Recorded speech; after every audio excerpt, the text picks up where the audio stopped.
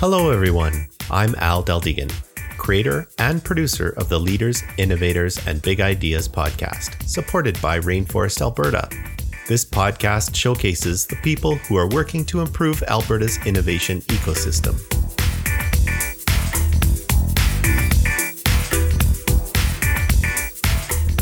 Hey, loyal listeners. I'll be hosting this episode myself. I've been involved in software development for more than 25 years. I've started companies, led companies, and worked for companies, doing many different things. I'm honored to be considered a leader in Alberta's innovation ecosystem, and I give back as much and as often as I can. When I'm not working or podcasting, you'll find me pursuing my passions of photography, crypto investing, and woodworking, along with the occasional round of golf. My guest on this episode is Ezra Santos, co-founder and CEO of Argyle Fox. Let's get to the show. Hey, everybody. Welcome to the Leaders, Innovators, and Big Ideas podcast for Rainforest Alberta. Today, my special guest is Ezra Santos from Argyle Fox Incorporated. Ezra, thanks for joining me today. Oh, thank you. Hello, everybody. So, Ezra, you have a really interesting background, I think. Could you maybe take us back a little bit to kind of where you came from and what you're all about? Before we get into the business side of things, I'd kind of like to know a bit about your career path and stuff. Okay, well, if we're going to do that, we're going to start when I was 2 years old, okay? Okay. That's where my career path started. Well, no, actually, I think the reason I joke about that, but I feel the reason that's important is I still consider myself to be an immigrant. And even though I did come here to Canada when I was 2, I don't know any other country. Consider myself Canadian first and foremost, but being an immigrant, coming here so young is very formative in terms of my career, where I went to.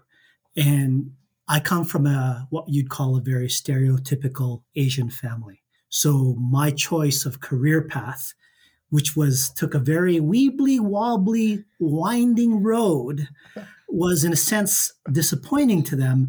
But I'm a stubborn kind of guy. So they got around it, they got past it, and they bought in eventually. But when I first came, obviously, to this country, I didn't know anything better, 2-year-old, mouthy little 2-year-old. And my parents wanted me to be stereotypically a doctor. And I said, nope. So they said, all right, second choice, lawyer. I said, nope. All right, we'll settle for accountant. I said, nope. So I didn't stray too far. I went into finance. That's actually where I was educated. That's where I went. So my career path first took me in the area of finance. I, studied fixed income, stocks, bonds, the whole bit. And actually my career path took me to what we'll call disposals. So I started off with, we'd find companies. We'd take them over. Not me personally. I was just a grunt in the back, right? We'd find them, take them over, chop them up, make some money. Quite a depressing career path. Depressing in the sense of, okay, it was all about cash, it was all about money. But when you kind of open your eyes and go, look at the lives that we're destroying, look at the lives that we're changing for the worse, not for the better. And it prompted me to make a change.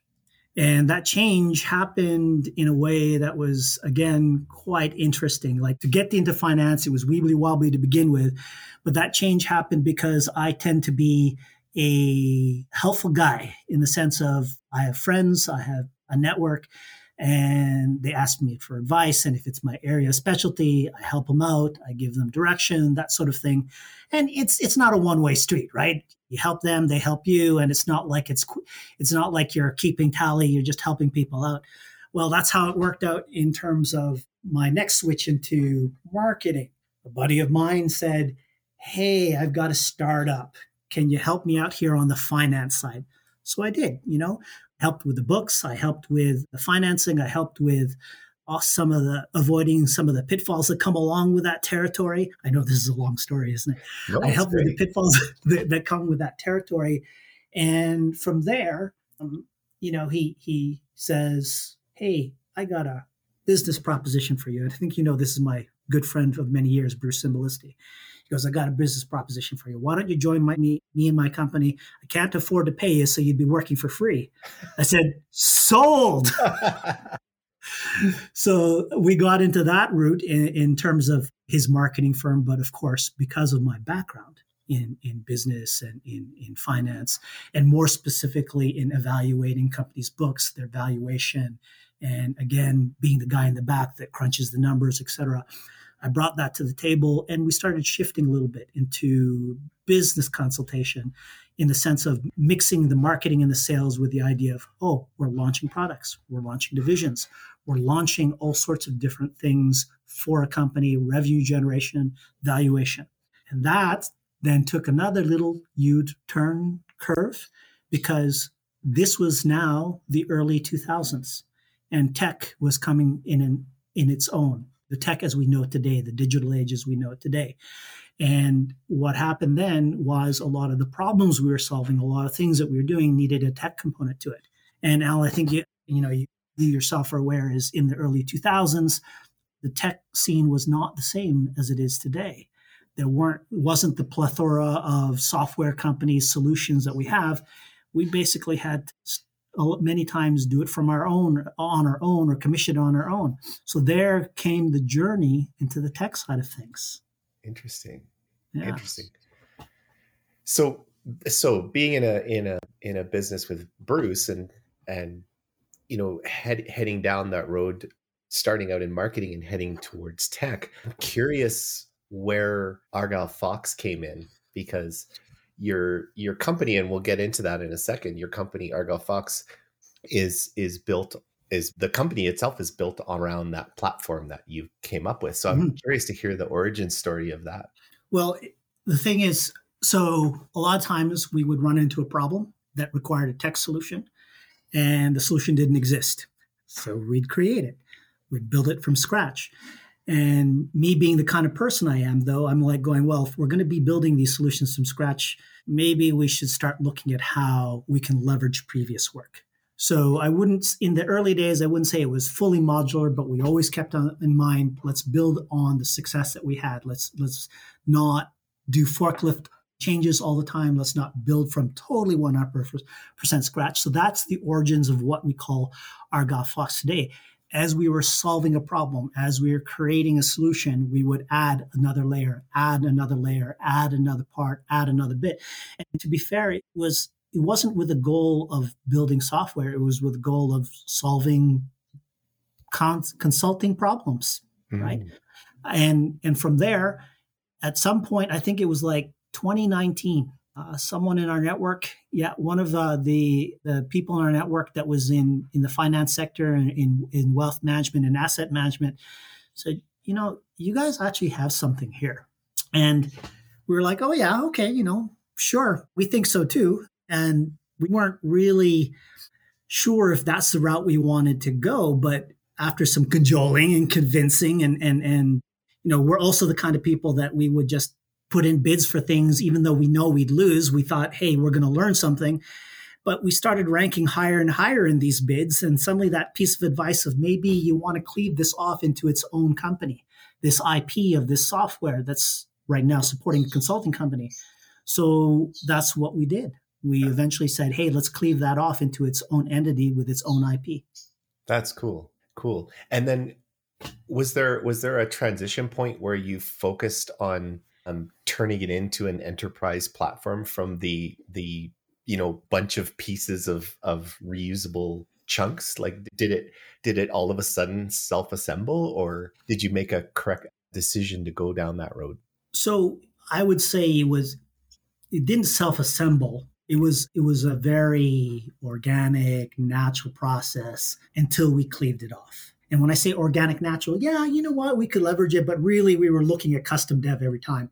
Once we cleaved it off into its own entity and then we sold the IP to the new entity, that's when we started developing. And that was I'd say 2021. That's when we really then said, okay, we need to start building this with focus as an enterprise solution. So I'd say that was 2021, I'd call versions 0.1. We are now in version 2.0 of Argyle Fox. Cool. So a lot of lessons learned from 2021 to 22, and then as you can see that in terms of time frame, we decided let's make that heavy investment into making it an enterprise level solution. Yeah. Right. Okay. So this sounds like a really good point to actually tell the listeners what Argyle Fox is. So maybe you could take us through your typical sales pitch for a generic client that doesn't have a specific need at this moment. Typical sales pitch. Well, I think the typical sales pitch for generic client is this. Usually we run across someone with either a Frankenstein tech stack or what I like to call app soup, or where they've, and it's not unusual. It's actually quite common where in some cases hundreds of apps, but where they have several apps that they've put together and they use and they're discontinuous.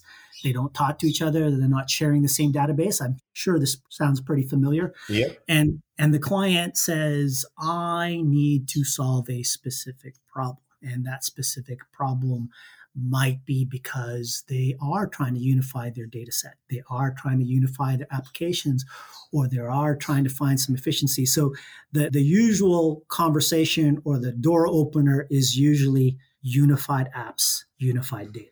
I think that's, if I was to summarize it, that's how we come in. Go, you want to unify it, we'll unify it. Right. Well, one of the things that I always found really fascinating about your platform when I learned about it originally was the fact that maybe the platform gets implemented or brought into a company's enterprise for a specific need.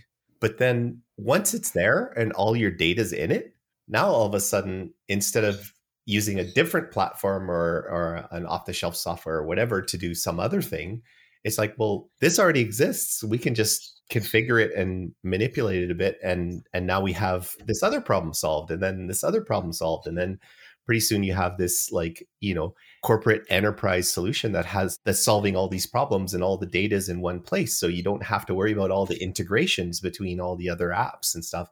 And I'm sure I'm singing to the choir with you, but this particular app is a cloud-based solution and it costs $5 per user per month. And then there's this other one that's $8.99 per user per month. And then there's this other one that's pretty soon you're paying thousands and thousands and thousands of dollars to all these different companies just trying to get one cohesive solution.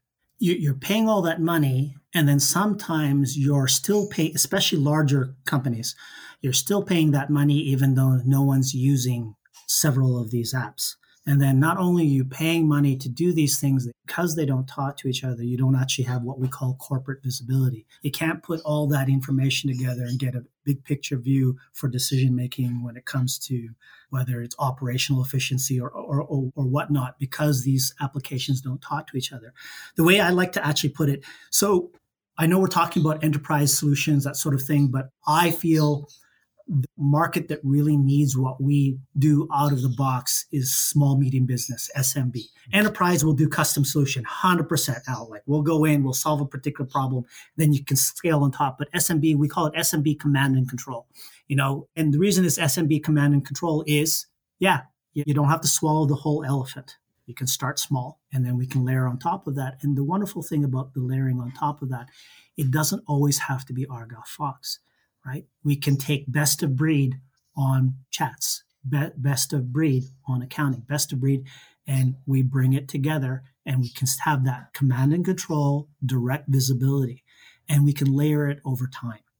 Because you have the platform is very, very modular now, and you can you can turn on and off various modules, and there's tons of integrations with all these other products already built in. So it doesn't take very long. Like a normal decent sized software development project might take, 6 months or even up to a year and a half. And yet Argyle Fox, you could implement it, within a few weeks. Am I right in saying that? That's correct. As long as if we're dealing with what I'll call basic solutions, and by basic solutions, I mean these things. How we've layered Argyle Fox is you need document management, check mark. You need account management, check mark. You need process workflow, check mark. You need an e-commerce solution that takes all the way from work orders to invoicing, check mark. Yes, we combine those. And then if you have third-party accounting software, for example, we integrate that. You're 100% accurate.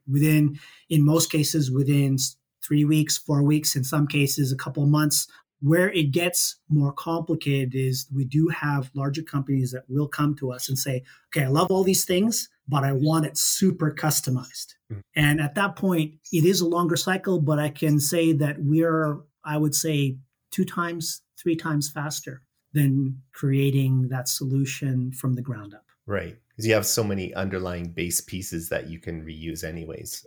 Right. Well, Right. yeah, and it's not just reusing them for the front end. I think what a lot of people forget is the security aspect of it, and the data aspect of it. So when it comes to the data structure, the security infrastructure, that's already in place. No matter what we roll out on your behalf, that doesn't have to be built. There's always, it's almost like if we're building a home, the way to look at it is the foundation and the framework is there. Right. So let's add to that foundation and framework. Yeah. What kind of siding are you going to use, and that kind of thing? You want Jerusalem marble, or do you just want plain old granite, right? Perfect. That's interesting. So, in all your experience throughout this journey, and dealing with clients nowadays, what do you see is some of the kind of the main, I guess, problems that people are trying to solve in and I know there's no one size fits all, but there's got to be a theme, or at least some sort of series of things that need resolution that you've seen in the industry. So I'm going to answer this in 2 ways. So the first way, I'm going to answer your question directly. Okay. And then the second way, I'm going to answer it where I don't think they actually see this is what they need. Okay. So first way, answering a question directly, what do we run across? We are very consistently running across frustration. Frustration because, hey, we've got this out-of-the-box solution that does X, Y, and Z. Yeah, you know what? It does X, Y, and Z really well, but it doesn't fit our business, and we've got to do all sorts of workarounds. And it's really interesting. Most of these workarounds are what? Email, Excel, Word. Yeah. And it's just like, it's really fascinating. And they got to do a lot of workarounds. And usually that comes about because it's great to find 1 app, 2 apps, 3 apps if you're doing particular things, like maybe is it scheduling, maybe is it an HR module? Yeah, those are easy enough. But if you're actually trying to automate and work towards what we'll call a digital transformation of your business, a lot of these solutions are not customizable or configurable enough. So we consistently run across the frustration of it's too rigid, it's too inflexible. And that's the problem that we're solving. I would say 9 out of 10 times that's what we're solving. There's rigidity and flexibility. And we go in there and go, and quite consistent reaction is, you can match that, you can move that, you can change that. Yes, we can. It's possible because we built it that way. I got to go back to the original intent of Argyle Fox when you're first using it, is to match a consulting business. And a consulting business, you're not saying you must do it this way. It's a lot of discussion, interrogation in many ways. What are you really doing? And solving the unasked or unspoken problem. Okay. So then that's how I'm going to use that as a segue to the second way I'm going to answer your question. I know what we're really dealing with is that they don't know is a lot of these companies don't own their own data. They don't actually own their own process. They are quite often surprised at what they don't own and what they're signing away to. And they're quite often surprised at how difficult it is to actually move from one platform to the other.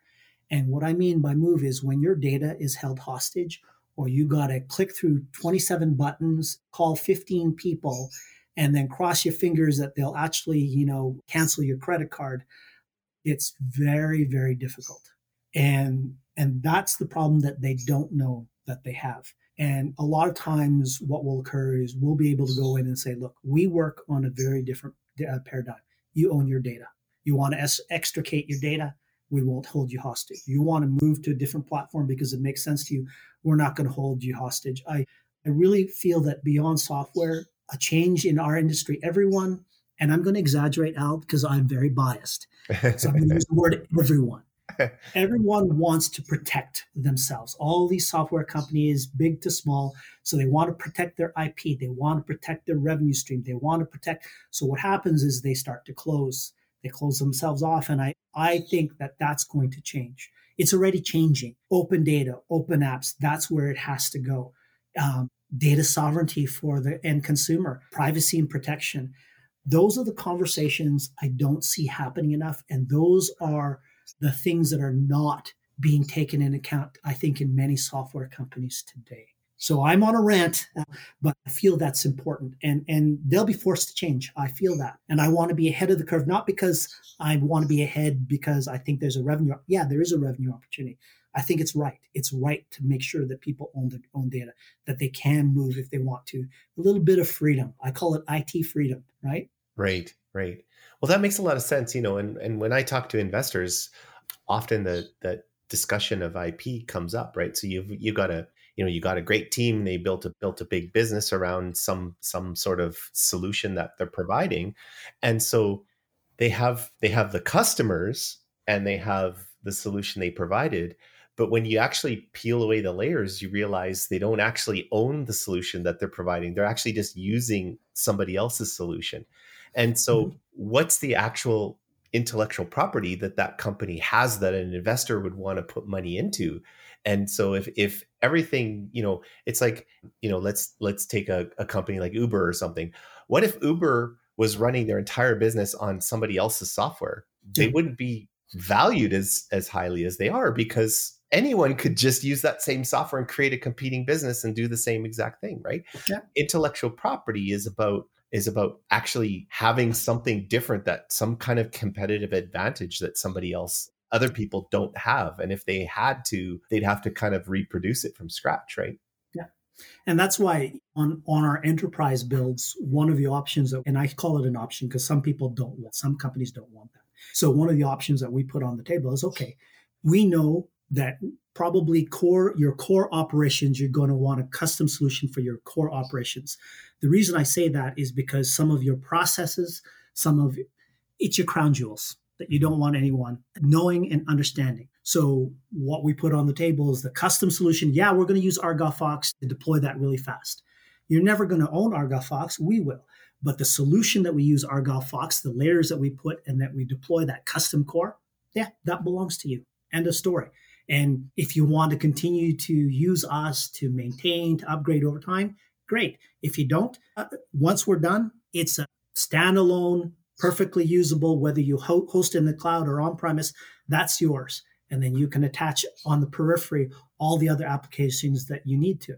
That's one of the solutions that we provide. And that's huge for a lot of our customers. Cool. So that, like, as an analogy, that would be like back in the day when Adobe had Adobe Photoshop, and you would actually purchase it and install it on your machine, and that would be one price that you would pay, and you would be able to use that software for as long as you possibly could. Like, I mean, obviously Windows and Mac do their operating system upgrades, which kind of eventually make older software unusable. But aside from that one minor thing, they could potentially just keep using that software for as long as they wanted to. And then they wouldn't get advantage of upgrades, and they wouldn't get advantage of the new technologies and stuff that you develop, but they would still be able to operate for a long, long, long, long time. Yeah, absolutely. And to be fair, in those situations, if they decided to have their own internal dev group, they could continue to maintain the security and any upgrades that they wanted to do on their own. At that point, I'm not warranting that. It's kind of like you buy a car and then you start tinkering with it. Of course, it voids the warranty, but yeah, they can continue to use it forever and not use us if they feel like it. Mm-hmm. But as you said, Al, over time, technology, gets older, right? Yeah. There's newer and better things out there that we know. Yeah. And I think this over the long term, I think subscription models are so much better for companies, because they're always able to access the latest and greatest technology and the new modules and the new features and stuff like that without having to worry about, some large cost and engagement and stuff like that. So, yeah. I would agree with that. And a lot of people still have trouble with that subscription kind of mentality. It does make sense. We are seeing the trend. And once they get comfortable, there is a financial benefit to them subscribe to that type of model. Mm-hmm. But, people don't like change. This is true. but it happens, and it'll just go forward no matter what. So yeah, exactly. You can either get on the surfboard and ride the wave in, or you can slowly paddle from out in the ocean and keep trying to find the shore. There we go. Captain analogy at it again. Oh, that's hilarious. Okay. Well, Ezra, is there what, like, I guess what I'd like to ask is what does the future look like for Argyle Fox and for your team? What sort of exciting things that you can share do you have kind of in the planning, in the wings? Well, we're adding all sorts of product suites every month. And right now in 2023, the first quarter of 2023, we're launching several products. So our ERP module, Enterprise Resource Planning module, will be launched in the first quarter of this year. Our point of sale that adds on to our current existing e-commerce and e-commerce for both retail and industrial POS will be launching this first quarter. We will be actually adding on top of that, we are in the middle of talks with several companies when it comes to IoT solutions, soul worker safety, health and safety. So there are a lot of partnerships that we're in discussions with for this year, and several, like I said, modules and products that we'll be adding to our suite within the first quarter. So I'm excited. I mean, there's only so much you can do, but this is the result of a lot of hard work from a lot of people. So right, absolutely. Well, Ezra, I you're a really busy guy and you got a lot going on, but I really appreciate you taking the time to sit down with me and chat about your life and your company and the things that you guys are working on. I think it's really cool. I'm going to share your LinkedIn Connect information in the show notes, but if anyone's interested, what's the URL for Argyle Fox if they're interested in learning more? It's argylefoxinc.com. Perfect. And we'll put that in the show notes as well. Any closing remarks, Ezra? I think this is, in my opinion, we're still in the railroad heydays of tech.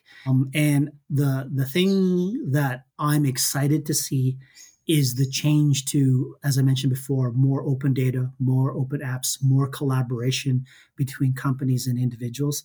If we can work that way with that more of an open paradigm, I think we're going to unleash the power of a lot of dreamers and entrepreneurs. And I think that's where the real power is, not the software itself, but unleashing the capability of dreamers and entrepreneurs to do what they want in this free economy that we have. I love that. What a great way to close the show. Thanks so much, Ezra. Okay. Appreciate it. Thanks, Joel. Okay. All right, everyone. Tune in next week for our next episode. Tuesday mornings at 8 a.m. is when you'll get the new episode. Cheers, everyone. Bye-bye. If you haven't already, visit rainforestab.ca and sign the Rainforest Social Contract. Become part of the inclusive, silo-busting, sector-agnostic, all-industry, open-sourced, ego-shrinking, ecosystem-building, entrepreneur-focused, wide-open social barrier-smashing community known as Rainforest Alberta. This episode was brought to you by New Idea Machine. We build great custom software while bridging the gap between education and experience. New Idea Machine makes your ideas real. Visit newideamachine.com for more info. Music for the show was created by Tony Deldegan. Please be sure to share this episode with everyone you know. Also, don't forget to come by and say hi at the next Rainforest event. Let us know what you think of this podcast. If you're interested in being either a host, sponsor, or a guest of the show, send me an email at rainforestpodcast@gmail.com. Thanks for listening.